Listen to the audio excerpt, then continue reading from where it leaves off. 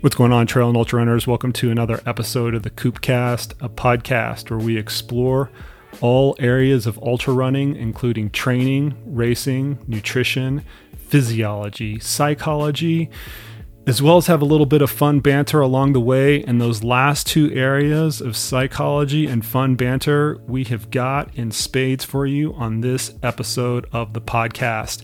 With me today is none other than Kristen Keim, who's a sports psychologist out of Newberry, South Carolina, and she has one of the more renowned practices in sports psychology today that consists of all different types of endurance athletes, cyclists, triathletes, runners, and MMA fighters.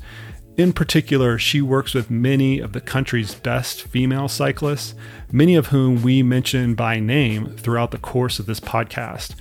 We also discuss her modus operandi, which is happy racers go faster, which not only reflects her own innate positivity, but also her relentless pursuit to get the most out of the athletes she works with by centering on a philosophy that the person is first. Kristen's practice blends her academic background in clinical psychology with her personal background as a former national caliber cyclist, and you'll definitely feel that theme of an athlete who has been there and done that, fused with a practitioner that wants to do the same with her athletes. I caught Kristen right after she presented to our coaching group, and we bring some of those lessons into this conversation on how athletes should focus internally, how they can go about building a village, and how happiness and fiery competitiveness can in fact coexist. We also spent some time going over how ultra running is this fantastic case study in mental fortitude and specific strategies on how to prevent the dreaded DNF. I think regardless of the kind of endurance athlete you are, ultra runner, cyclist, you will gain valuable insight into how to step up your mental game. Kristen's outgoing, pull no punches, and insightful demeanor is infectious, right down to her very laugh that's punctuated by her subtle and, dare I say, beautiful southern drawl. And I must warn you, there's a sprinkle of salty language interspersed in this podcast, so consider yourself forewarned. Let's get right into it. Here's my conversation with sports psychologist Kristen Keim. First off, I appreciate what you did for the coaches the other day. They found that really insightful. And oh, good. I hope that's when I'm like, what the hell did I just talk about?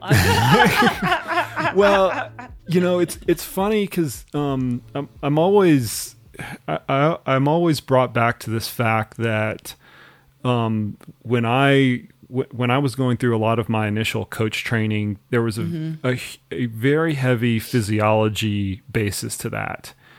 And there wasn't a formal system for it. First off, I mean, there's not there are very few coaching degrees out there. Exactly. Yes.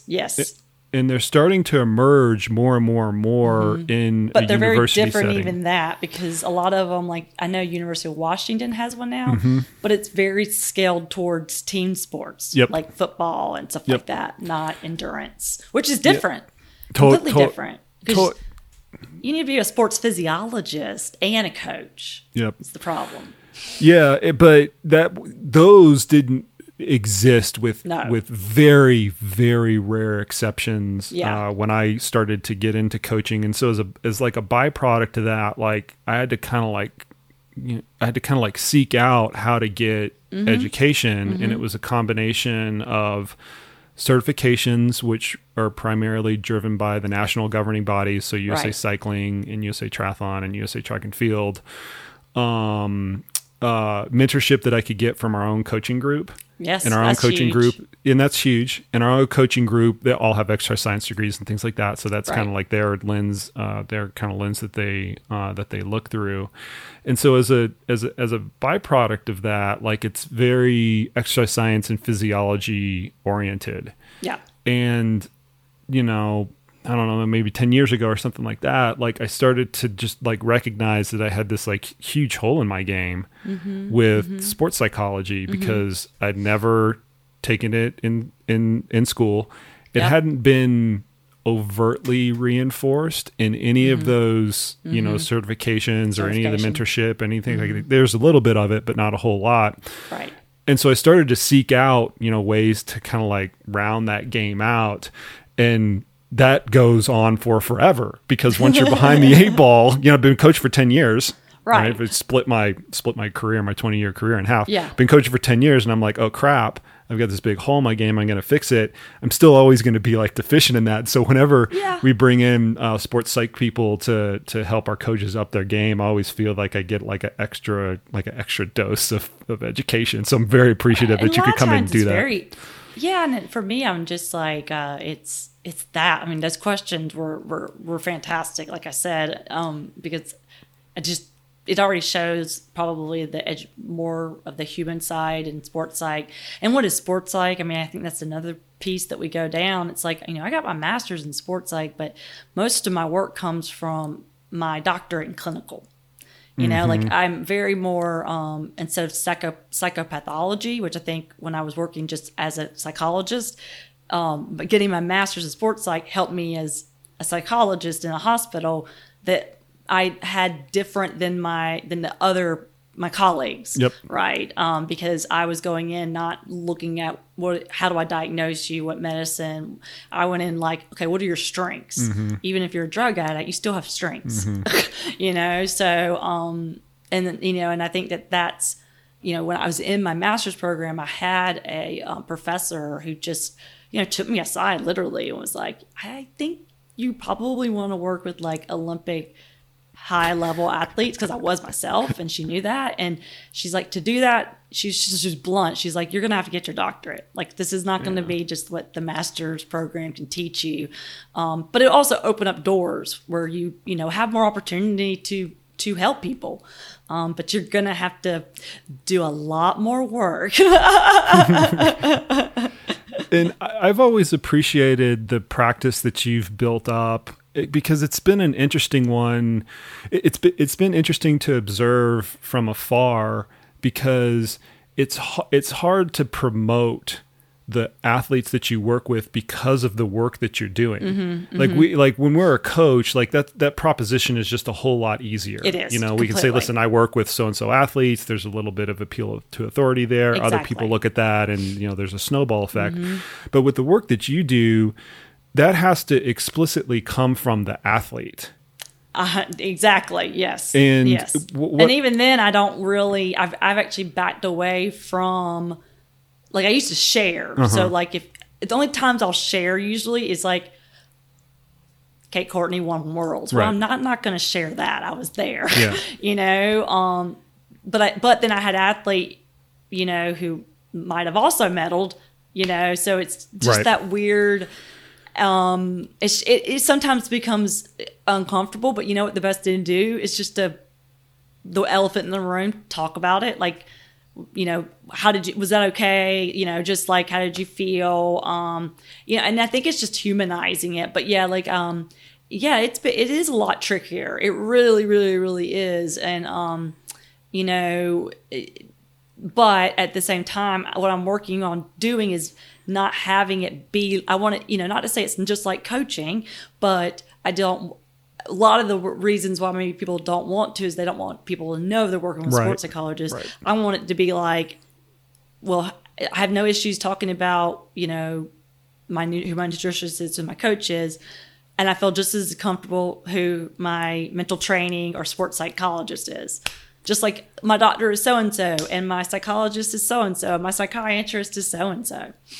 But that's what I've been so appreciative of is the athletes that you work with have been very open and honest about the fact that they are working with you, and that hasn't always been the case. It still is somewhat like taboo. It is. Totally. Yeah, for a high level athlete to work with somebody in the sports psych realm, because there's a little bit of like, weakness associated with it or whatever. Totally. There's still the biases.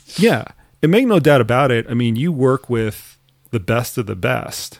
And if anything, I have for like 10, 11 years. I know. So it's, so anyway, I'm just really appreciative. My first client was, because it's funny, my first client wasn't, and then went on to like literally be the best in the world, like the first American ever to be out of men and women, in like the world tour, right? So, but that also took that athlete 10 plus years to get there. Right. There's no magic fix. We're gonna talk about there's no magic fix, because I'm sure that's something that you run across with the athletes that you encounter. I don't have fairy dust is what I say. So let's set the table first with like your framework. And I like to start to peel back the onion layers on people's mantras, because I think it reveals a lot about how they view the world and how they view their professional practice. Yours is happy racers go faster.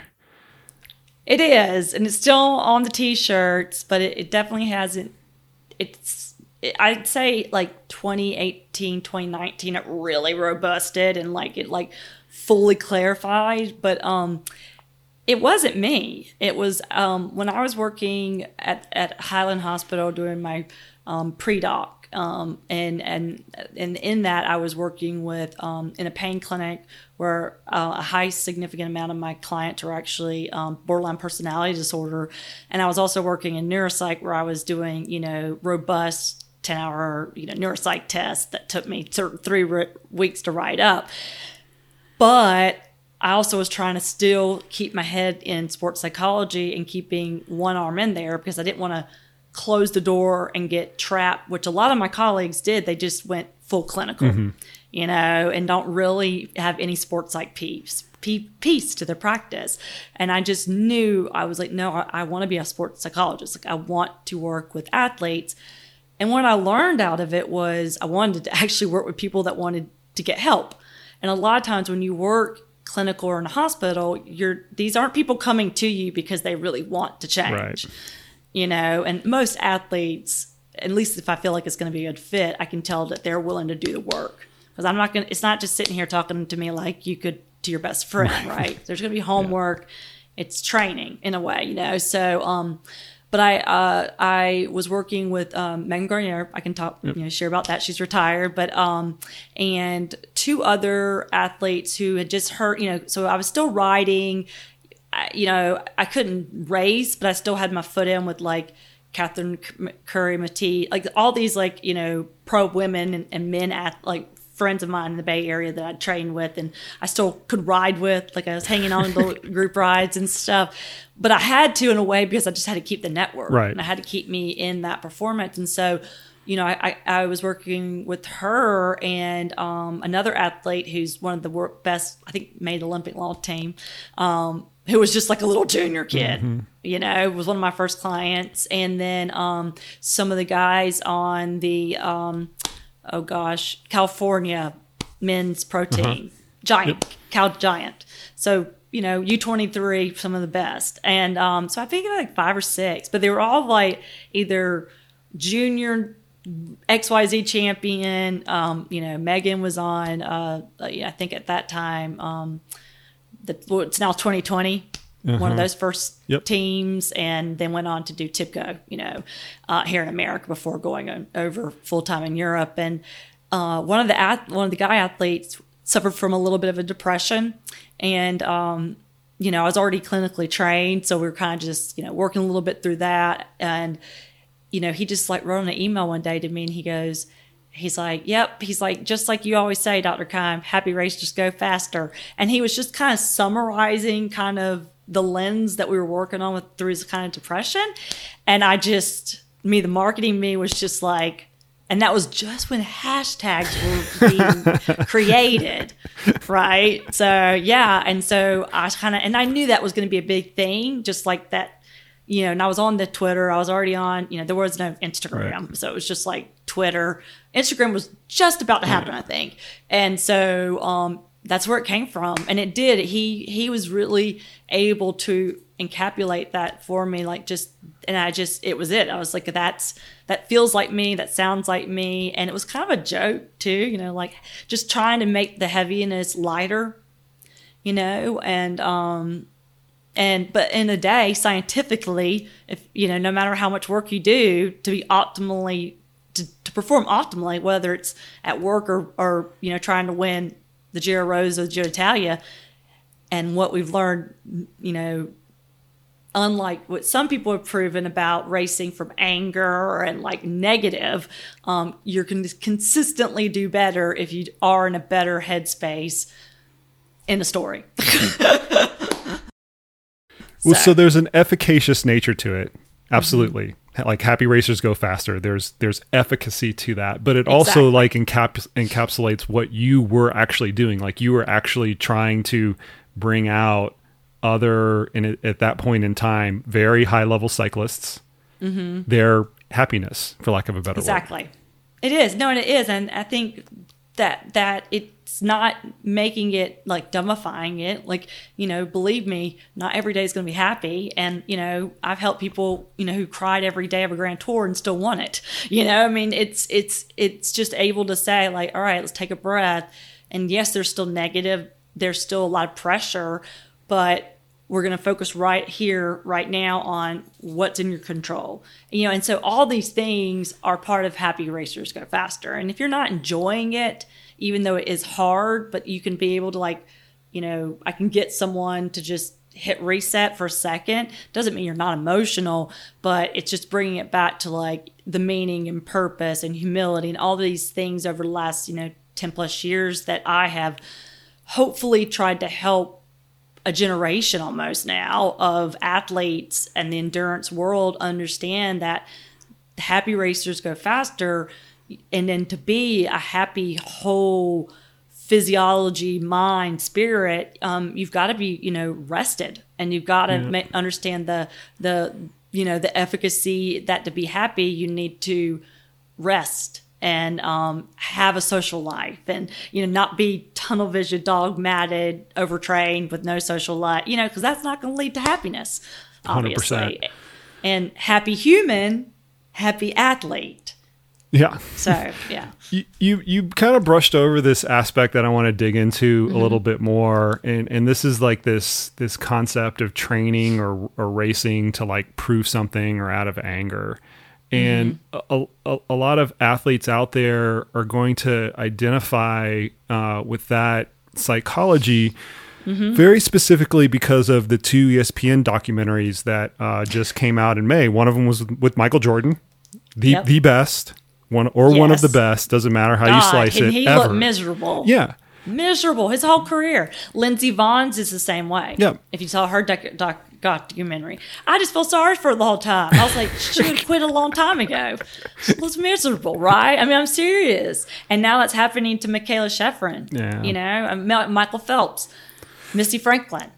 But we're gonna so this brings up a more important thing. So most athletes are they're going to be in touch with those things. There's this one documentary with Michael Jordan. There's another one with Lance Armstrong. You can totally mention Lance Armstrong. I don't have an issue with that. Okay, it's that's not taboo here at all. But I could tell you what I really think if that ever comes up as well.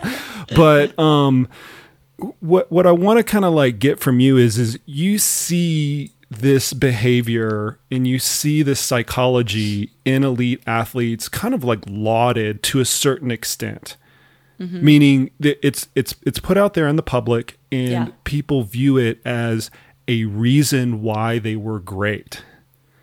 You then have to go back into your practice with your athletes having seen these things or heard of them or whatever, and have to then work with them on that. Like, how does that all unfold? Because you just mentioned it is this unhealthy behavior that we should start to steer people away towards. Yet we still have all of these examples of some of the best of the best that can win. We'll throw away their, what they're doing personally and things like that. Right. But they can still win races they're still winning. They're still winning with that type of psychology. So what do you say to that? Yeah, I mean, I think it just goes down to the consistency piece, and even though it was out of the anger, they weren't angry the entire time, right? So you might get a few good results out of yourself, and the Michael Jordan one was really fascinating because I do think that I don't think he was miserable his whole entire career. I think he was, a lot of it's the psychology of the other players too. I call it the Voss effect. I think a lot of, Marianne Voss, I'm not taking away that she was an amazing athlete, but I do think I don't think she was that much more, except for the fact that she got really good, and then you, as an athlete, just think that she's going to beat you.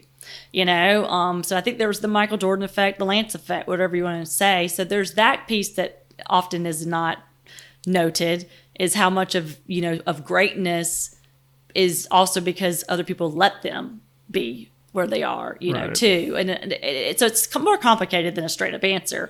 But I do get sometimes, should I be racing from like more hardcore, and then I just look at them and I start laughing because they're like kittens, really, I'm like, no, you don't need to be a lion, except for, so I have one good example. I have an athlete and she's very, been working with her for 6-7 years now, but very engineer, very, going to think about data, very, just intellectual, not very emotional. I mean, for a woman, she's anti most of the things and more on the side of what, maybe the traits of a male athlete, pro athlete. So she's lots of engineers and guys like that, right?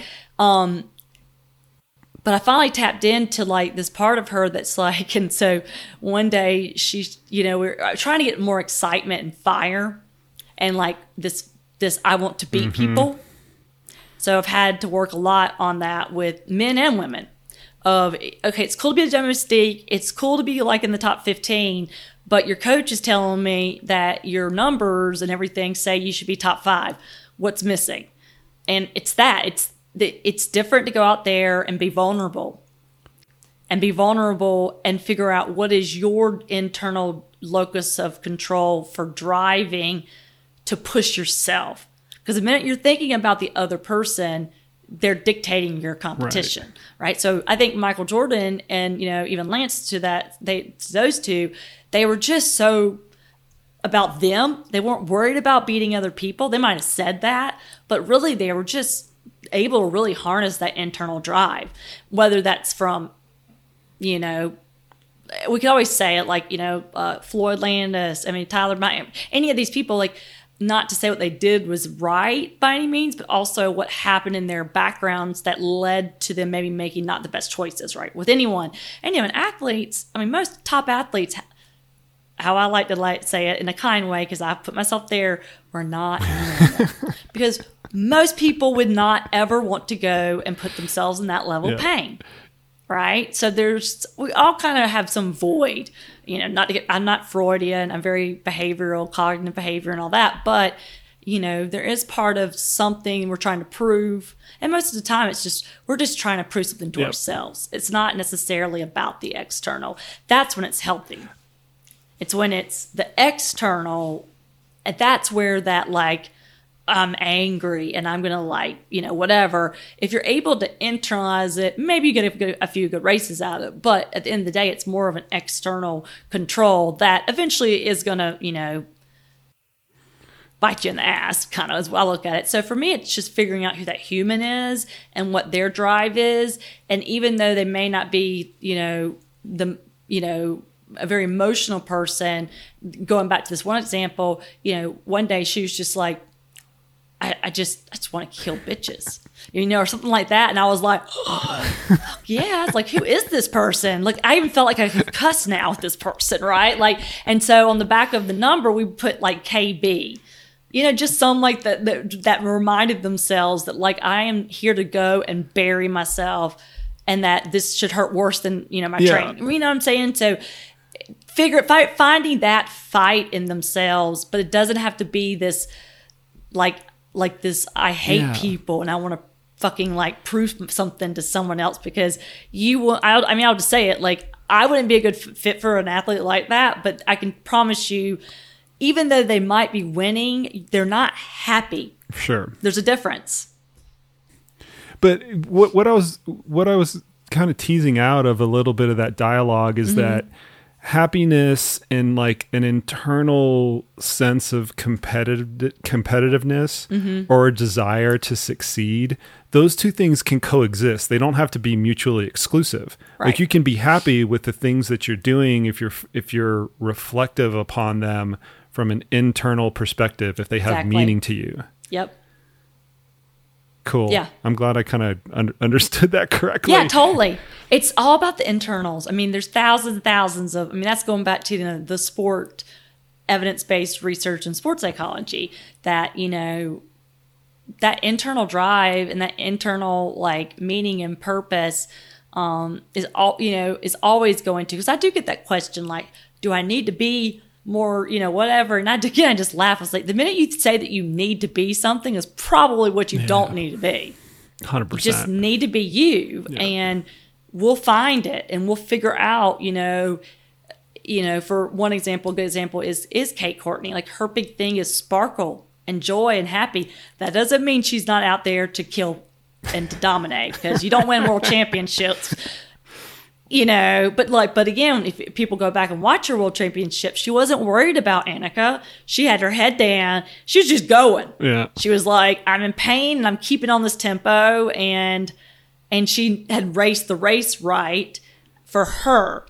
Instead of like attacking on those heels and stuff, she would get dropped, but she was keeping, her level, what she knew, numbers she knew she could do. And it just goes back to what she knew she could do. And did she know that she could win worlds? It wasn't that she didn't think she was, but she didn't have the pressure to think she had to. Yeah. Which is a lot different too. Yeah, and once again, the common theme is like the internal focus. Like, she 100%. knew what she could do. She knew, her strengths and weaknesses and things like that. And she's trying to like maximize that as much as possible. And at the end of the day, she won. Right. And for the listeners out there, some of our listeners are going to be more runners. They're going to be like highly engrossed in ultra running and only ultra running. We're talking about the reigning. Well, but it's good for every sport to look. So I have like my downhillers is a great example. I have a downhiller who wants to, when COVID's over, next time he wants to spend a whole winter with this U.S. ski team. Oh gosh. Downhill ski team. I mean, you know what I'm saying? Yeah. Like, all my athletes, I get them to look at other sports, MMA or whatever. So runners, you're going to hear a little bit more cycling today. Well, I wanted to set the reference of who the athlete was that we were talking about. Is the reigning mountain bike. Look them up. No, she's not reigning. Oh, sorry. Yeah. Mountain bike world champion Kate Courtney. Yes. Okay. 2018. Yeah. Who, in my professional opinion, can save cycling. Because cycling needs saving, but that's another conversation. Saving it. Yeah, I know. Yeah. Anyway, we'll leave that for another discussion. It's definitely another time. You and I have this really common piece of framework, and the listeners to this podcast and our coaches. Now that I'm thinking about this a little bit more, our coaches will completely profess to this: is that we go through great lengths to make sure that we have a common language. And so when in our coaching world, when I say tempo run, our coaches know exactly what intensity it's at, exactly what the framework of the interval should be. I probably know what it is. Exactly. But you do the same thing with your athletes. Like you make sure that you and the athlete are on the same page from a vocabulary perspective. Yep. And there's kind of a couple examples that I want to go through that I think are really intriguing. The first one of which is goals versus objectives. Mm-hmm. And then the second one that I've heard you talk about a lot is balance versus energy management. So why don't you... energy management versus time management, which is the same thing as balance. Totally. So why don't you take us through that and why that commonality is so important to have? Well, actually, when I was working on my master's, and I was one summer, it was like literally the worst summer of my life up until now. And I say that like that was what my therapist at the time, because it's funny, people are like, I just talk about my therapist, and I tell people, I'm like, I don't think I'd want to go to a therapist who had never been to a therapist, to kind of understand like what's it like on the other side. But they make us in our doctorate programs go to therapy. And she, I was talking about, I was doing this paper on goal setting, like a intense literature review, like mini thesis. And it was the best thing ever, because in it I found all these different ways that other sports psychologists had gotten away from the word goal. And I just felt like it was getting trivialized. And so one day when I was writing it, I just thought about it like from the lens of kind of how from my dance education.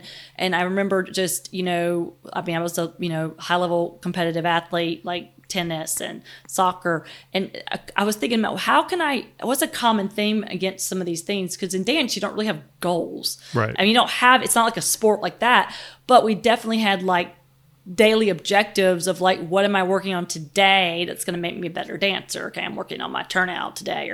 And so it was just kind of came up like out of just, magically appear, where I was just like, I like that word objective. So I just started using it in that, kind of report, in my literature review report, as of other ways. And so, blueprint's been one that's been used. Blueprint and objectives were the two. There's some other ones that I think still just, kind of at the end of the day, goals sounds better. And I don't not say goal, because sometimes the language is just easier to say, goal. But most of my athletes who've been working with me, they get indoctrinated and they even say it. So we just don't ever really say in the Keim household of sports psychology goals, but like, it's not that they're different. I think it's an objective sometimes. I feel like it got so trivialized with the goal setting that I think it took away the importance. Mm-hmm. Does that make sense? Because of the word, because it's just everywhere. And, just like, the fads of language. And so I think sometimes our receptors and our brains just need something, how I like to say, kind of sexy, just something different. And so that's been my job, is to kind of just create my own language with these performance things, whether it's objective. So most of the time what I'll have athletes do is like create, like in the middle, it's like it's a vision board is what it's called. And, Kate Courtney's like, some of hers are like incredible. And I have one athlete, she like is an amazing artist. And so she just draws like these mountains and then interweaves hers, and some do it like a collage. So I tell them you can't fail at your vision board. But it is a fun way for, even if you're a 30-year-old, to do something handsy, crafty, and think about it. But at the end of the day, it's just creating kind of realistic and timely, all the kind of the basics of goals, right? In a something that you can see visually versus just in your head. And some don't like to do that, but I still make them journal and like do the, objectives. What is your coach wanting you to do? What do you want to do? And if they don't do it, then they don't do it. But the ones that do it, who listen to me and do what I say, they get better a little faster. Well, because it's clear what the purpose is. Yes, thank you. And then when the more you can say that a little louder if you want to agree with me. Your purpose. Why the fuck are you out there running at 100 degrees doing tempo or whatever, right? Like, and then some days you just need to go out there and do your trainings. Like, I get that. Like, just get it done, and it doesn't, it's not gonna be all pretty, but something's going on in your life, then you probably shouldn't be training if that becomes more the norm. You're just doing the training. You're not intrinsically going to have that. Your muscles, your body doesn't sense that. And it's junk miles. Mm-hmm. If your brain is not connected to your legs or your heart or your soul, and I hate to get woo-woo, but that's the reality of what this is, really, goals, is you are taking this on versus, someone telling you to do it. Yeah, you might get good, and you might even be the best in the world, but who cares if you weren't happy? Yeah. You started to get into some of like the process that you use when you're working with athletes, and there are going to be a lot of people that are listening to this that are elite athletes, but more commonly they're just going to be what we commonly call age group athletes or everyday athletes. Yeah. But the process can be remarkably similar, whether it's physical training, which is kind of more my world, or mental training, which is predominantly your world. And I think one of like the common themes with it is you have to like meet people where they're at. Mm-hmm. Like we would never have an athlete that, that runs 40 minutes for a 10K, all of a sudden have them do 5-minute per mile repeats out on the track, because they're not at that level of fitness. Right. And same thing in your world, like you're developing tools and skills and awareness in a certain framework so that they can essentially catch on. So how do they, like, how does that start? Like, how does an athlete who's out there says, okay, I want to work on my mental game. Like what are the like fundamental building blocks that they can work on just to start out with if they have no exposure to this in the first place? Well, I mean, if they're working with a coach, first off, I think a coach sometimes, like my job with some of my top athletes becomes more of like the account manager, so I like that. It is, which, you can only have so many top level athletes when you're the account manager, but even for them, some of them came to me with no dialogue, but they didn't really know what they wanted. Like most don't. A lot of people don't. Either they're injured and they, are in crisis, or they're undiagnosed OTS, overtraining syndrome, whatever you want to call it, burnout, same thing to me. They're underperforming. I mean, there's these things why, but a lot of people don't have the language. And for me, I think the first thing would be go listen to a sports psychologist on a podcast. Go and check out a sports psychologist's website. Read some of their articles. I have a list of books that I always recommend that aren't really like, this is sports psychology, right? But they are where the athletes are going to be introduced of like what human behavior and how that impacts us. And sometimes, you can just, email a sports psychologist, set up an intake call, and also just see what it's about. And I think that's kind of, the first step. We're not scary, and I'm not going to be a good fit for everyone. And I am old enough and mature enough to typically know that. And if I look an athlete up, I'm either going to be like, whoa, that's just, I don't know that sport. I don't have time to learn that sport, but I can direct them towards maybe a sports psychologist that's their niche. Though I'm kind of against that too. Just like, yes, I'm a, sports psychologist in the framework that people think I'm a cyclist, but like most people don't realize I was a high level dancer, but I've also played tennis and soccer and, all these other sports. And I'm interested in other sports besides just, the endurance athletes, but that I am I hate that word expert, but that's more my expertise is endurance athletes. And I think it's just that, and bringing it up with your coach and have a dialogue. So it's not the coach is not doing something wrong. It's just sort of like, hey, like, how can I, up my mental game, or, I'm having some anxiety, coach. And then it's just like, oh, okay, well, let's talk about it, having a dialogue. And then the coach and the athlete realizing like, okay, what are some resources before, you go to a sports psychologist? And I think it's just like seeing if there's some books on it. It's not scary. So, there's no perfect way. But I think the best way is just, go to the Applied Sports Psychology Association of Applied Sports Psychology, ask their, they actually have a little area where you can type in, where you live. Now, this is what gets complicated, though, with my high-level athletes. Like, who the heck is going to... Newberry, South Carolina is not going to have some sports psychologists for me to see, right? So I'm kind of, but if you're on a break or you're a runner who does spend a significant time in one location, like, in California, or, you might be able to find a sports psychologist who's in Denver or something that you could go to physically. But honestly, the tele with sports psychology is there's no difference. Like, it's not going to be better in person than it is going to be someone you talk over the phone or through Skype. It's about the rapport. It's about that human athlete and me or whoever. That's what it's going to be about. It's more about that relationship, and it's the same for coaching.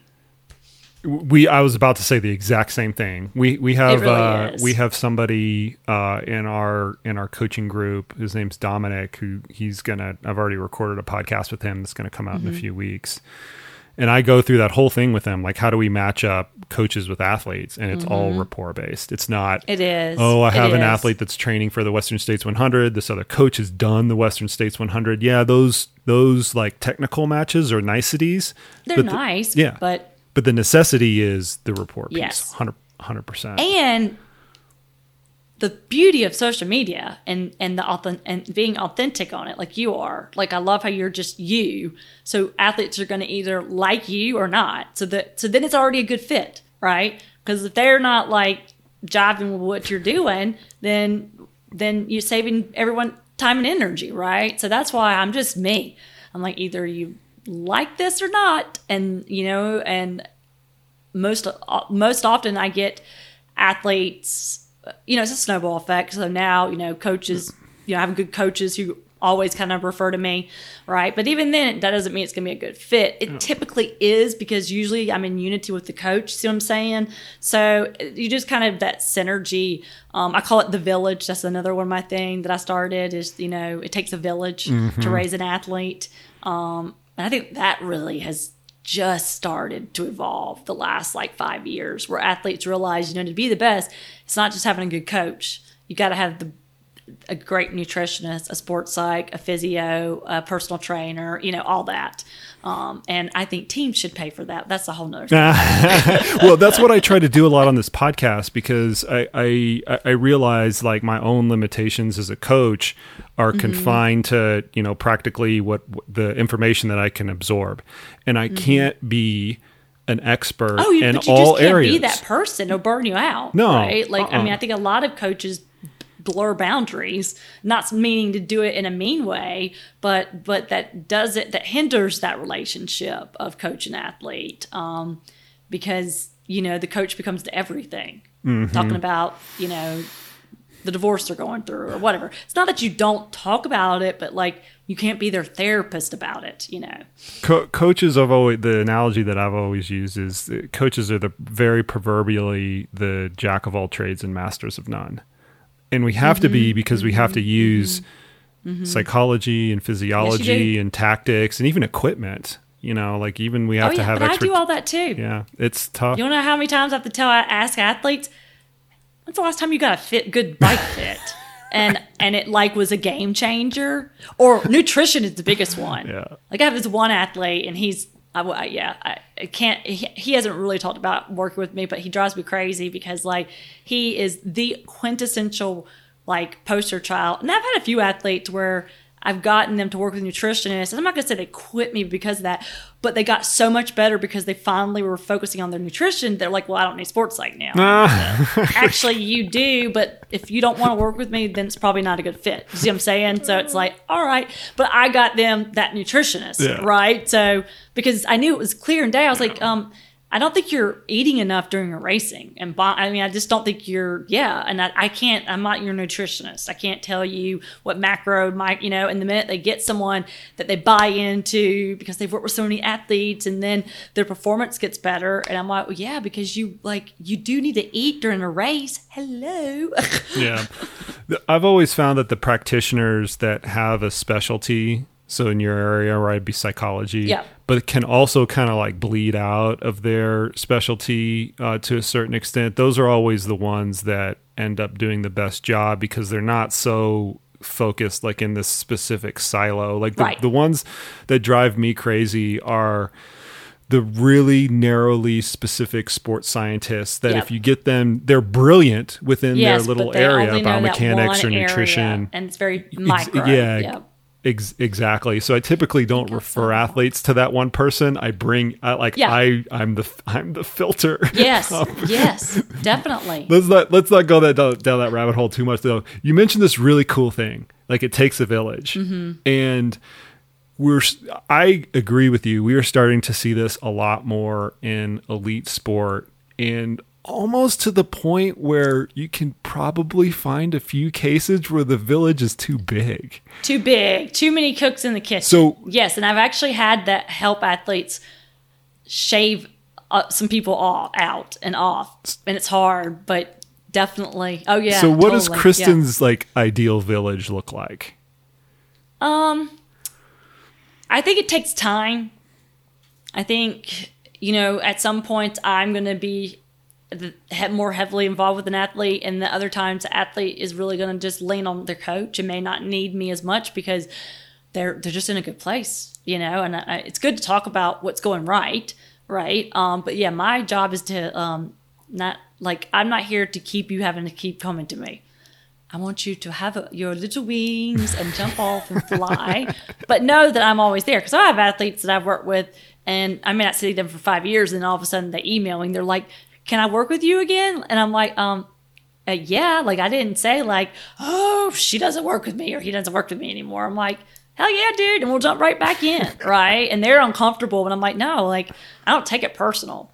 You know, and that's just a, you know, I guess I'm blessed with that lens that, you know, I've really always understood not to take things personal, that it's more about the other person than me. And that's just trainings of a psychology and being a psychologist and going through therapy, right? So I might be disappointed or a little bit hurt, but I know it has nothing to do with like the quality of my work, you know. And so the village is going to start with, you know, the ground. The first thing is a good coach.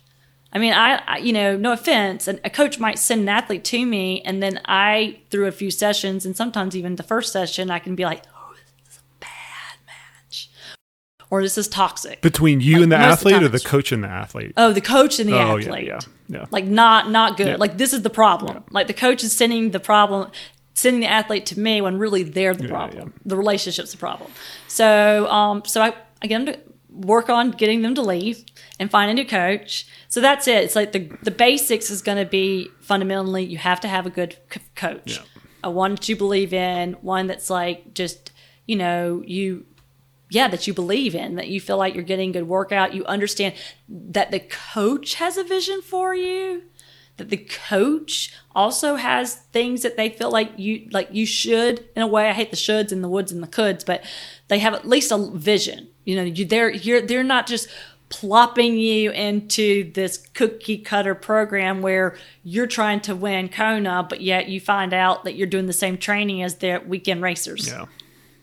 You know, which I literally just, have had a lot of that kind of stuff happening. It's weird that you see that so much, though. Like, I do so much. Always it's really sad. I mean, it's really toxic. It's really bad. Yeah, I mean, I've seen it over the course of my coaching career too, and I've always had this idealistic notion that eventually that's just going to get weeded out. But apparently it hasn't, and I don't know why. People get lazy, and people are getting it for money, and you know, maybe they had 3 kids now. I mean, I'm not saying they're bad people, but they're definitely not a good fit for my athletes, and that's all I'm here to protect. Okay, so this village concept, like the centerpiece is the athlete, obviously. The athlete's in the middle, and then what I like to have them do is look at the coaching relationship, the coach, kind of like the training. So, you know, the training physically and the goals and objectives for the physical part, like this winter we're going to work on increasing your whatever. Or like for, you know, a good example for Kate, it's no, like any coach or athlete listening to this, I don't think this is like opening up, you know, Pandora's box, but like she's still very young. And is competing against athletes who've been racing for like 15 years. So there's still some things fundamentally for her to still be good in 5 or 10 years, right? That she has to work on. So that's why I hate when athletes compare, because, you know, an athlete who might be in their 30s, late 30s or mid 30s is not going to be the same, doing the same trainings that someone in their early 20s is doing, you know? So it's really important that you know, kind of just get a coach that you believe in, and you just kind of focus on the physical aspect, and then, you know, then it's nutrition. So then, you know, are you working on your nutrition in a good way? Not like, you know, I do get eating disorders and stuff like that. And if anyone has a significant eating disorder, then they shouldn't be competing. They shouldn't be training. Like, they just need to be working on that. And that's not my expertise. People who have a previous history of having an eating disorder, it never goes away. So that's something to teach someone right there. I've actually had athletes go on and be like, well, you know, when I got over my eating disorder, like it just went away magically. And I'm like, well, I'm cured. No, you're not. And you need to fire and probably go to a different therapist if they said that you were, you know, cured.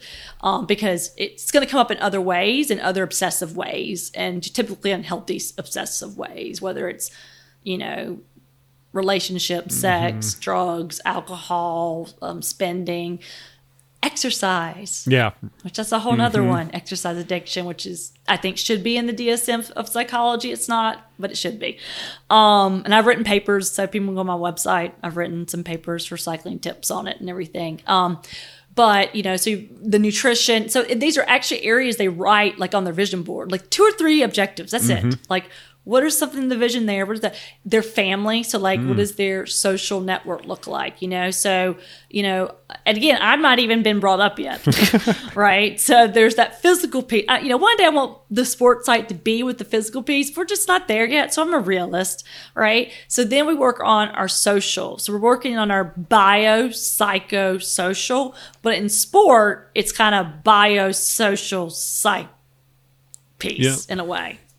Would you? That's just kind of what I've learned to not push and force against, because the more that I get them feeling confident in their coaching and their nutrition and their social network, that's like a beautiful platform for me to be able to teach things that are going to be obtained. Because when someone's in a crisis and it's just like having panic attacks or deep depression. It's that's just way much harder for me to work because we have to kind of take those other things out, those variables out. Yeah, and that's typically the framework that we've worked with as well, where the coach is kind of the linchpin in this whole village analogy, with obviously the athlete's at the center of it. Right. But in terms of the village, it's getting built around the athlete. And that's just, it's more... somebody's going to listen to this podcast and say, you're totally biased on that because you are a coach. So of course you think that, that's the most important person. But the reality... But that doesn't mean that's the person that actually is... Do you see, like the coach, like you are gods is how I look at it. You coaches do not understand how much power y'all really have. Way more power than I will ever have. Yeah. Because I will tell an athlete something literally 1,000 times, and the minute the coach mentions it once, the athlete comes back and says, so-and-so said, and you know what I say? I'm like, I don't care if it was like the clown at the grocery store, as long as it's in your head now, bravo. Yeah. Because I don't have any ego around that. Yeah. Right. But y'all are gods. And to a default. A lot of that, and trust me, I realize that, and in my experience working with athletes. Just realizing it and sitting with that, but also like you said, like the coach then needs to make sure that everyone is on the same blueprint. Yep. So like the athlete is the center, but the coach now wants to make sure, like, all right, I'm going to make sure that I have a talk once a month with Kristen. Yep. I got the nutrition plan in handwriting or whatever from, whatever you're, the athlete, I feel like the athlete should promote that and I help the athlete be the driver's seat is what I'm trying to eventually get through, but we have to work on it. And so, a really confident, just like really efficacious and autonomous athlete is going to be able to say, I need a rest day on that day and not feel uncomfortable and be like, you now have to work around that. I just don't feel, I'm not feeling it. Yeah. For whatever reason. Right. You see what I'm saying? So it takes time. And then the other parts of the village are going to be the finances. That is part of it. Right. So the village is not just like these humans. The village is everything that is important and that like keeps this wheel. So you kind of look at the athlete as the hub, right? Then you got the spokes to each thing. Visually, that's what I want my athletes to do. I used to make them kind of create that. And then I just said, do whatever you want to. So, and then, and then having like the inspiration piece. So then, having a good chiro when you come home, right? Having a good acupuncturist when you come home, getting your PT and all these people to give you what to do when you're on the road. It's funny. I think Megan went mommy sharing this example when she was on Rabobank and Boels Dolman, highly Dutch teams. Yep. She had some hip issues. She's just was a sprinter who became a climber, and to do that, you've asking a lot of your body, and she was kind of toning her body to be something to match and be able to race, with maybe a Mara Abbott or something, but she's maybe not built like that and genetically going to have that. So her body, your body just takes a toll, and 10 years of racing at the top level like she did, she was, taped from head to toe. But that was kind of her thing, to get all the tape on versus is it really helping? Right. and And like literally in the middle of Joe Rosa, right? Like she's like in the pink jersey. She would do 30 minutes of yoga, before the stage still. But it was like, if she didn't do that, it was like, that's just what she did mentally and physically to be like, I'm ready. Right. But she got her village to kind of like create and help these things. And then if she didn't feel like, if her knee was hurting something, she could just do a quick Skype with her physio from, wherever they were in Italy, right?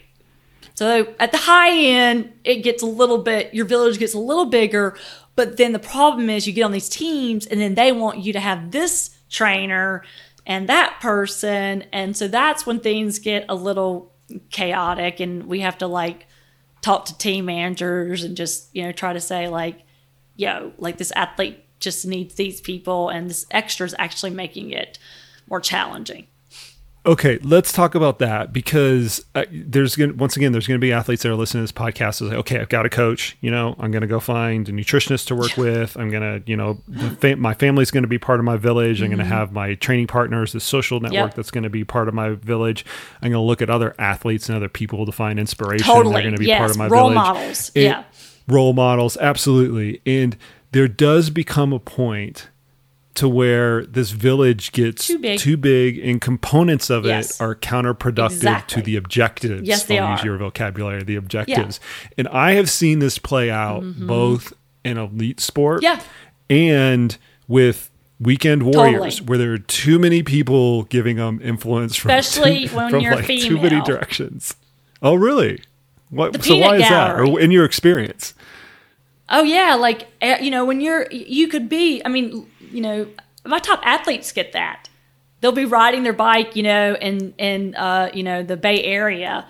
And, someone will say something about like, oh, like you need to keep it in this gear or I don't know, just something. And then they're in the middle of a training. Like that's their job. Yeah. And as a female, it was just like, I think now more women have coaches. It's a little bit more normalized.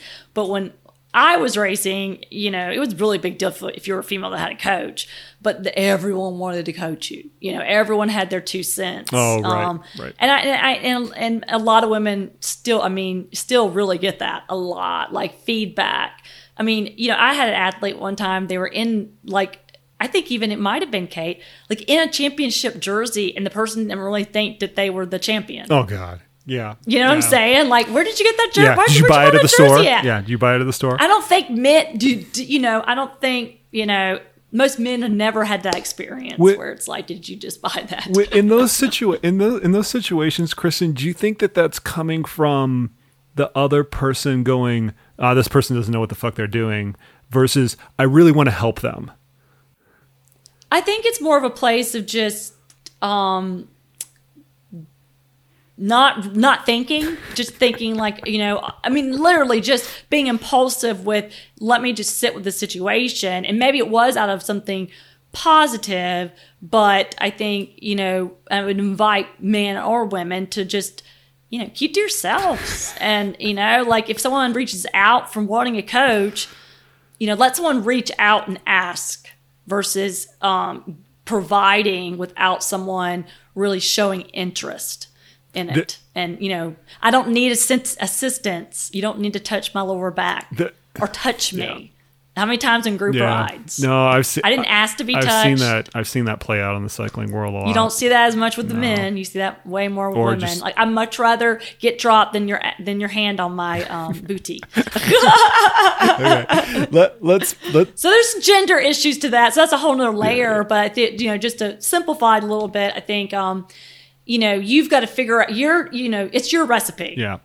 And so, you've got to take ownership, whether you're a top level athlete listening to this who might feel like they've got too many cooks in the kitchen. And at the end of the day, it just goes back down to you, your coach, and your sports psychologist, usually the people that really know you and are there for you and your significant other. So like Megan, when we went at Rio, she actually brought over her physio. Mm-hmm. Even though she was with like USAC, right. It was still like he was part of her village. He got her through a lot. Her husband, obviously, her family, her coach, Corey Hart, and myself. Yep. I think the takeaway message for the athletes is when you're building out this village, be deliberate with it, and bigger isn't always better. Yes. Well, and helping athletes have those hard conversations. I mean, you know, I've had athletes stay with coaches for a long time. Didn't mean they didn't think about changing over to what was, you know, the hot coach at the time, right? Or questioning. But any good relationship, you're going to have, like any relationship, your challenge areas. You got to work. And you got to work at it. Communication. Yep. Let's kind of make a hard pivot to ultra running. I've always thought that ultra running is like this beautiful case scenario for sports psychologists because it's this sport that it's incredibly physically difficult when you're in the races, very long durations, low intensities, and at the same time, it's not very high on the technicality scale. It's not like a mountain bike race where you've got to be like laser-like focused on this, you know, descent, or you're going ass over tea kettle. Not typically the case in most races. Some are, some are very, Yeah, but my point with that is there are these in ultra running. There are these huge spaces of time for an athlete to think. Yes. And because of that, one of the things that I've like consistently noticed for going out to races, and particularly at the 100-mile distance, is this concept of the mental DNF, where I can sit in an aid station late into the race, 70, 80 miles into the race, and I'll stay there from the time the leaders come through to the time that the last people come through and they shut the aid station down. And the runners that drop out are physically indistinguishable from the runners that continue on. I can't, like, their gaits are the same, you know, they don't look, you know, they don't physically look like they're under any more or less duress than one another. But yet something is going on where they're like, I can't do it anymore. And the only thing that I can chalk that up to is this long time and space that they have to think about what's going on. So enter your world. Instead of already going in and having, you know, a script, like a movie, you know, like a performance. You already kind of know what you're going to be facing and what to have in your mental script of what you're going to do over the whatever hour, you know, PR time or whatever you're trying to do. So is that, so in the sport of ultra running, you've got a lot of like tools in your toolkit that you can use, this mental script being one of them. Do you think that that's something, mindfulness, meditation, all that, huge for these sports? Okay. So for the runners that are out there that, you know, there's no races going on, so it's weird to talk about this. So maybe in 2021, when somebody revisits this podcast, like they're in this, they know that they're going to enter this 100-mile, 100K really long race, and they know that they're going to encounter some aspect of the race that's going to require a certain amount of mental fortitude to get out of the aid station, which they can work on now, because if they live in a safe space where they can get out and run, not everyone can do this, but you can still practice these things before an actual race. If you're able, maybe you're not doing the distance of the full distance, but these are still things that you still can utilize in longer distances that you might be training. So let's pick a couple of those out that might be easy for the listeners to kind of grasp hold of. We've already gone through, you know, step one, if you think you want to up your game in this, is let's just go get educated. Pick, you know, lowest common denominator, listen to a podcast, go read an article and things like that. But then step number two is kind of like putting these things in practice. What are the things that the athletes can like put in practice on a day-to-day basis to like alleviate this really specific situation that I came up, but it can apply to anything, obviously. Totally. And I think it is a self-fulfilling prophecy. A lot of those people probably have visualized too much, like what would go wrong, without saying, okay, these things could go wrong, and this is what I'm going to do. And the first is that internal drive that unless, you know, you're bleeding out of your, you know, I mean, literally you hurt yourself, like, or you are, because this is where I have an issue with some of my athletes where they heat exhaustion. They literally could kill themselves. Like it's just a race. Okay, I'm sorry. So I have the opposite, where people keep going when they shouldn't. So I think it's just learning and having like kind of ethos of an agreement, that you make with yourself and your coach and, me, that like, no matter what, I'm never going to quit. There's a difference between quitting and giving up. So quitting, it's okay to quit.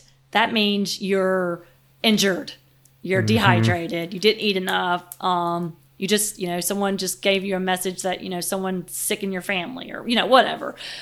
Or you just knew that you weren't ready at the start line and you decided to start, but you knew like, that you hadn't slept in 2 weeks, that you had been sick and you just came off mono. I mean, just all these stupid reasons like you shouldn't even be at the start line. And if you're at the start line already thinking about what could go wrong, then you should just go and pack your bags because it's not going to end pretty. So that's kind of that self-fulfilling prophecy. But if you're, at the start line and you have your good village around you and you have your village of support and you have your objectives for your race and then you hit a hot spot of just like, I'm really in pain. Like this is really hurting. But if I, go, I know how to deal with cramps. I'm going to go, I'm going to eat some bananas. I'm going to take a breather and then I'm just going to go slowly. I'm not going to just go right back into that tempo and I'm just going to keep going and I'll give myself another, 20 minutes, but we go over that. We go over the kind of what could go wrong and then you role play it to yourself. That's kind of the next step. Then you can add in like meditation and mindfulness and these more constructs that for me, unless you just really become a meditator, just because you meditate and you practice mindfulness doesn't mean you're going to obviously be able to get out of these kind of situations, right? You have to be able to know that like that the situations happen because you're human, right? Even if you do everything perfect, you could just malfunction in the middle of a race. I've all had that happen. Mechanical malfunction is what could happen with the ultra runner because on any given day you could be really good or really great, really good or really bad, and you just don't ever know really, because we're all human. So I think it's just that also being understanding that you're human, that like shit happens, that your ego is not attached, your self-worth's not attached to the outcome. So as long as some athletes, their best races are races like that where they fought and kept climbing even though they felt like they got dropped, but then everyone else crashes themselves out, you know what I'm saying? And they end up winning. But if they had given up in that moment, right? And Kate's a good example. Like she was not like looking to be winning, right? But she just head down, kept doing her thing. Wasn't worried about what anyone else was doing. And then she was able to ride away and, get the win.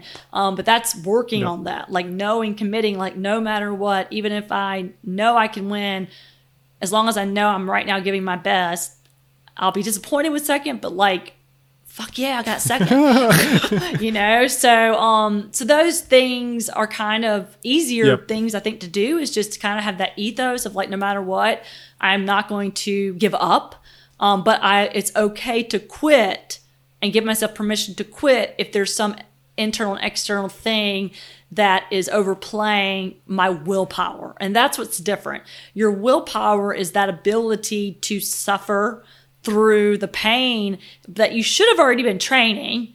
So, your training at some point should almost be harder than what you're ever going to race if you have a good coach and if you're at that level to be able to train at that modality. Does that make sense? 100%. Yeah.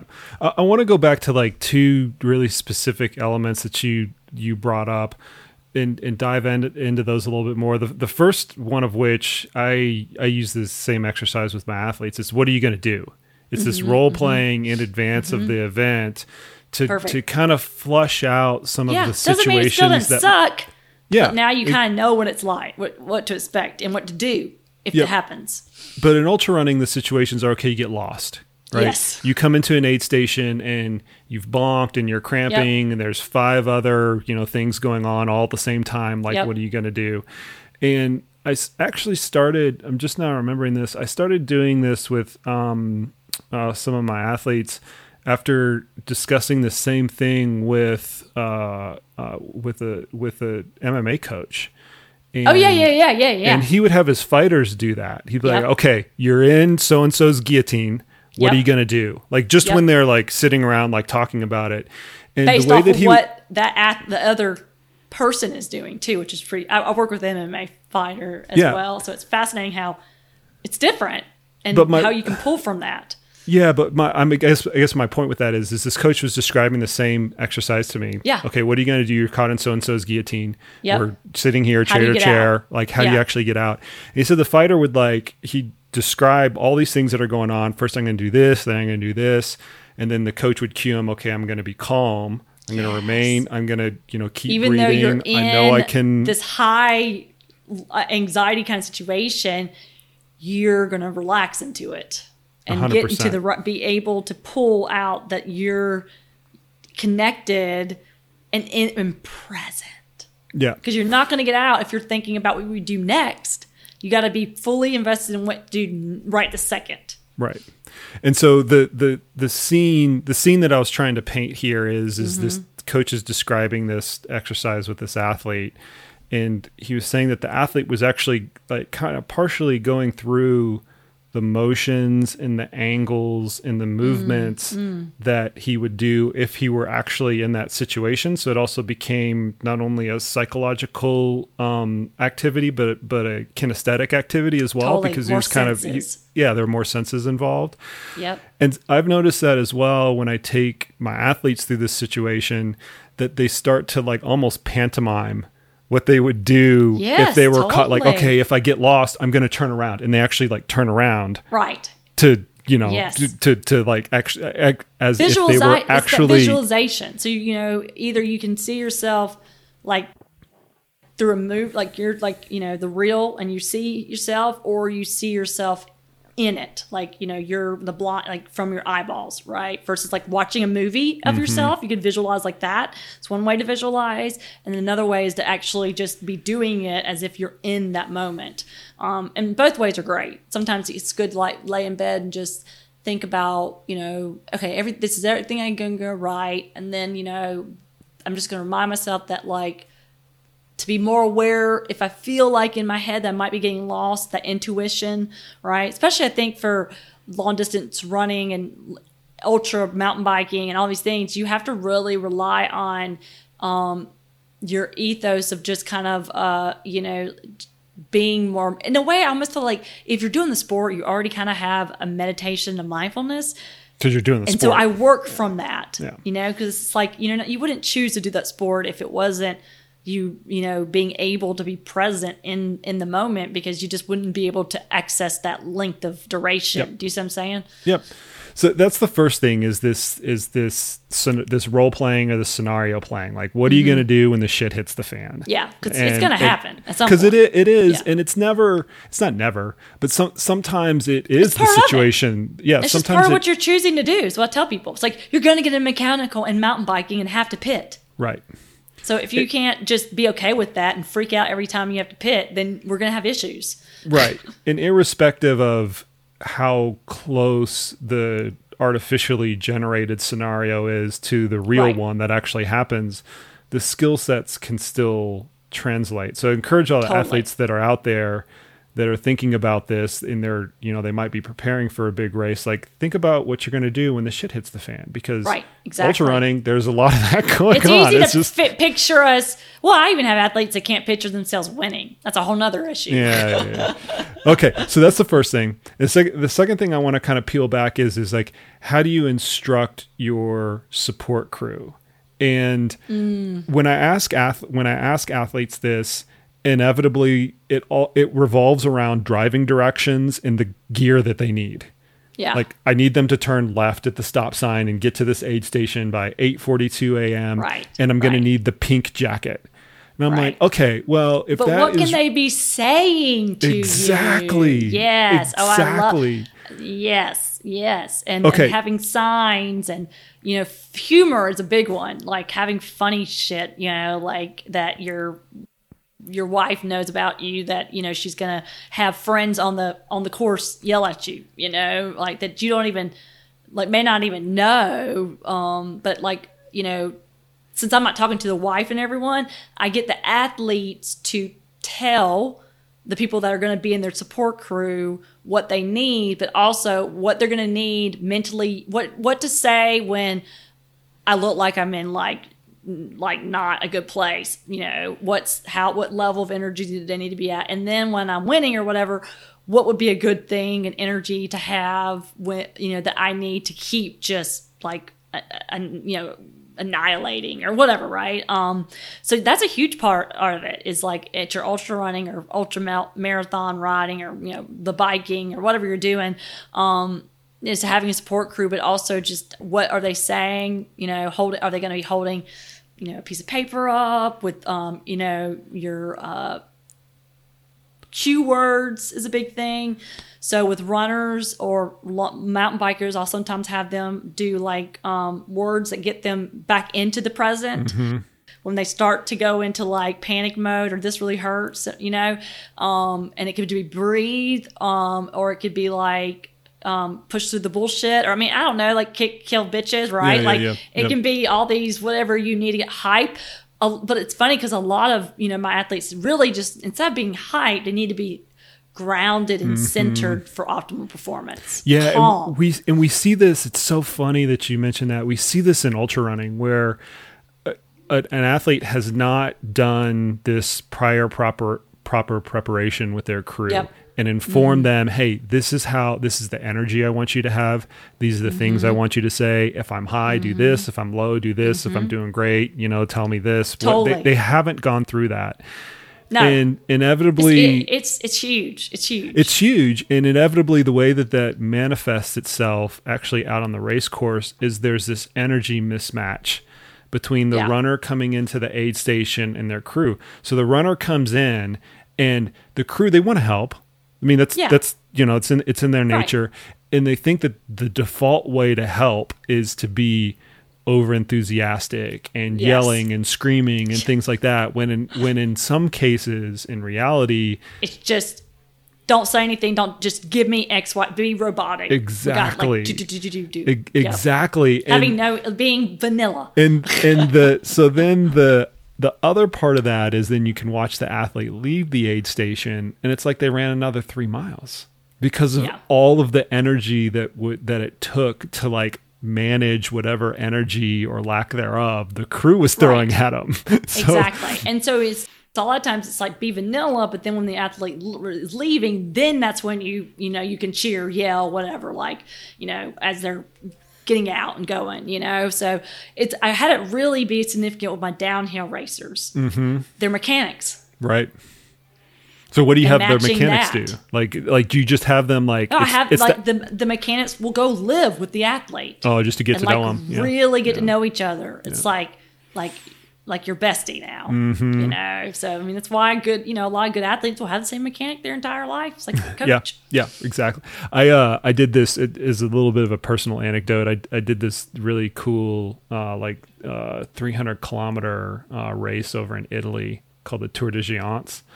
Okay. And it was this thing. It was like completely outside of anything that I've ever done. It was going to take me 4 or 5 days, and on and on and on and on and on. And my wife was going to be my crew, which, as you probably recognize, that could be a blessing or a curse, right? The wife is typically, the wife or husband. Yeah. They can either have like too much sympathy or you're worried about them the whole time. But anyway, it could go good or bad. Yeah, you're worried about them.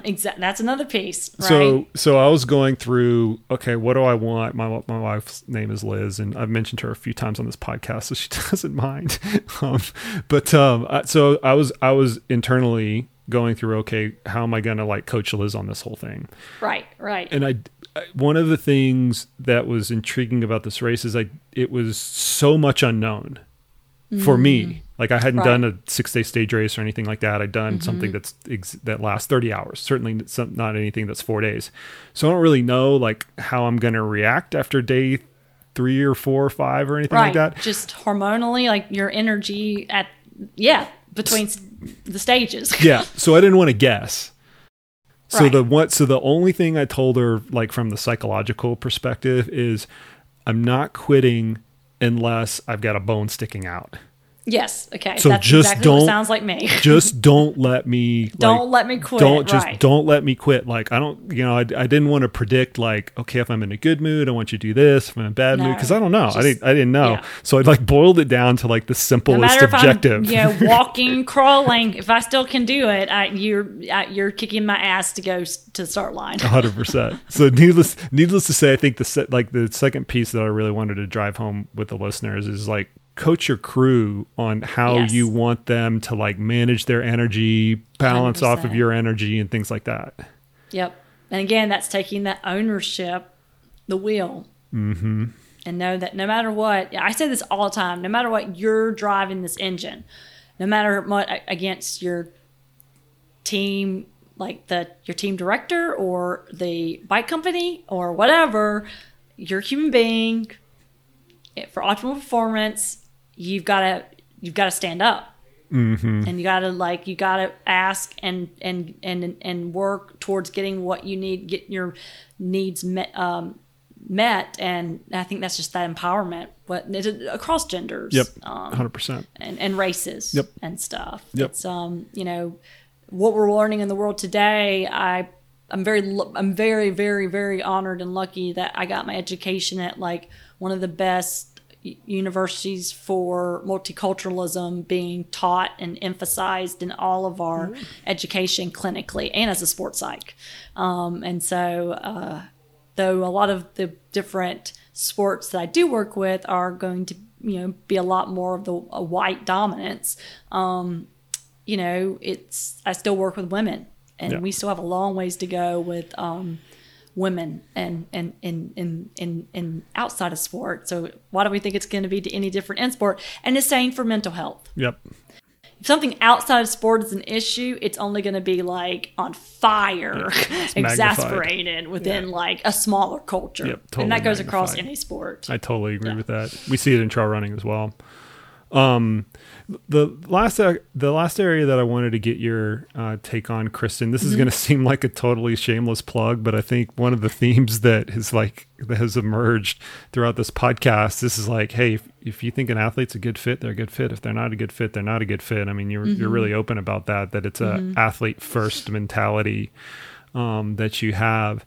But a lot of athletes are gonna listen to this and go, okay, how do I know? Or what are some like telltale signs that I can use that would demonstrate to me that sports psychology would help me up my game? I mean, as a coach, when I'm working with an athlete on a day-to-day basis, like I don't say I get it right all the time, because I never get it right all the time, but I can kind of tease that out where I reach the limit of my capabilities in that area, and I say, listen, it's going to be in your best interest. Let's get you with somebody like yourself or some of my other colleagues that I work with. But for the athletes that are out there that don't work with coaches or want to like take it on their own accord, like how do they suss that out? I think I want to get to a point where no matter what, if you are a coached athlete and you're a weekend warrior or trying to win worlds and go to worlds or age group or whatever, that you would at least maybe have a few sessions with a sports psychologist that could help you figure out what you need. We're not there yet, but I think that, I would invite that you don't have to be world class. You don't have to be whatever. I want you to be like I will have a conversation with a world class athlete, like world champion level athlete, I should say, because everyone's world class in my book. And then I'll have a conversation with an athlete who hasn't raced in like 5 years, but still wanted to like work with me because they're in grad school or whatever, right? And I'm having the same conversations. Mm-hmm. So it's really little about what people would maybe put under the umbrella of psych. And with my top level athletes, I'm not teaching them. They got themselves there. I didn't. Their coach didn't either. They got themselves there, right? So I just think it's if it sounds cool, if you're like, oh my God, like it's not about just sport. I can help. Working with most, I would say, to plug myself in a healthy way, is I'm helping you as a human. And if you're struggling in an area, or not struggling, or just think, hey, I want to be a better version of myself, which I know will help my sport, then heck yeah, go talk to someone. It's not, that's a good thing. It's like, most people, when you get on insurance, you find a PCP. I want to live in a world where you find a PCP and a psychologist. That doesn't mean you talk to them every week. Maybe you just have a check in with them once a month. So don't be afraid. Like, break the mold. Let's normalize mental health, because sports performance high performance is part of mental health. That's how I look at it. Yep. That's a great place to leave it, Kristen. I really appreciated your perspective on that. Great questions. First off, thank you for coming on the podcast, and also thank you for doing that continuing ed with our coaches. I'm really appreciative of that. Where can people go and find you to learn a little bit more about what you do? Yeah, so I do need to update my website because I usually put on my podcasts. We're the worst. Oh God, I'm so bad. And then I can't remember. Then I'm like, I know I did a podcast. Where do I find that one? To go look myself up and Google myself. And I'm like, oh my God, I feel so that's where I have my own issues. I'm like, oh my God, I feel so weird doing this. To find the articles that I've done or, whatever. So my podcasts that I've done and all that are on my website. Any articles I've ever written or contributed to, I've helped with some, sport and depression ones with some really amazing journalists like Bonnie Ford and stuff. So those are all there on all kinds of a wide range of topics of sports performance and mental health. And that's kindperformanceconsulting.com. Very easy. And you on that website can find how to contact me. Most people will just go through my website, which is, what I prefer. And then on social media, I am at the K2, which the short story about that is that I had a coach. I was kind of a climber when I was racing, and Mount K2, it's one of the highest peaks, and Kristen kind of squared. So it was kind of this thing. And that was the early 2000s, and it stuck. And so when I was trying to be graduating and I got my doctorate, and I was like, oh my God, I need to change that. And I polled everyone, and they were like, no, do not change it. It's perfect. It fits you. Yeah. You're not like the norm. You kind of go against the norm of just trying to break that, I'm just me. Be authentic. Just this isn't something I'm not Freud. I'm not going to sit on a couch and, shame you or guilt you. It's we're just going to have a chat. I'm going to find out your strengths, and we're going to make you help yourself be a better version of yourself. And who doesn't want that? Everybody does. So at the K2 for Twitter, Instagram, and then Kind Performance Consulting on LinkedIn. I don't really do anything on LinkedIn, but I'm also there. Go give Kristen a follow on Instagram, because I know that whenever I need to bring my heart rate down 5 or 10 beats, if I'm getting all riled up about something, I can go to Kristen's Instagram feed and it will instantly calm me down and get me recentered. So that's kind of my goal. Yeah. So it gave me goosebumps just there, because I can be high energy. Don't worry, I can help people up, but most of us in today's world just need to be a breath of fresh air, something that's just, calming and centering. And that's kind of what I think that's all what we all need right now. So podcasts are a great way. I love your podcast. I think you have really great information. And, so I just encourage people to, diversify, follow some coaches and some people outside of your sport. I would say that to every sport, Appreciate that, Christian. Yeah, Kristen, I appreciate the kind words there. Everybody go give Kristen a follow. She's a fantastic human being, as well as a really killer sports psych person and a really good athlete as well. Kristen, thanks again. Really appreciate it. Awesome.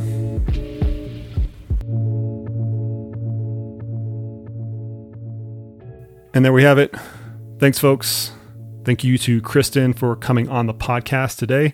That was really fun. I hope everybody left this podcast with some mental tools that you can put into your toolbox, things that will make you a better ultra runner.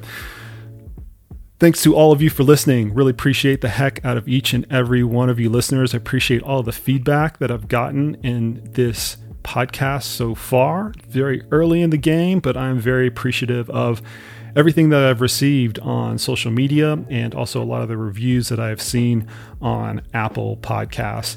Big shout out to Mike Carson for all of the post-production editing and audio engineering for this podcast, as well as the rest of the podcasts in this lineup. We'll see you guys out on the trails, people.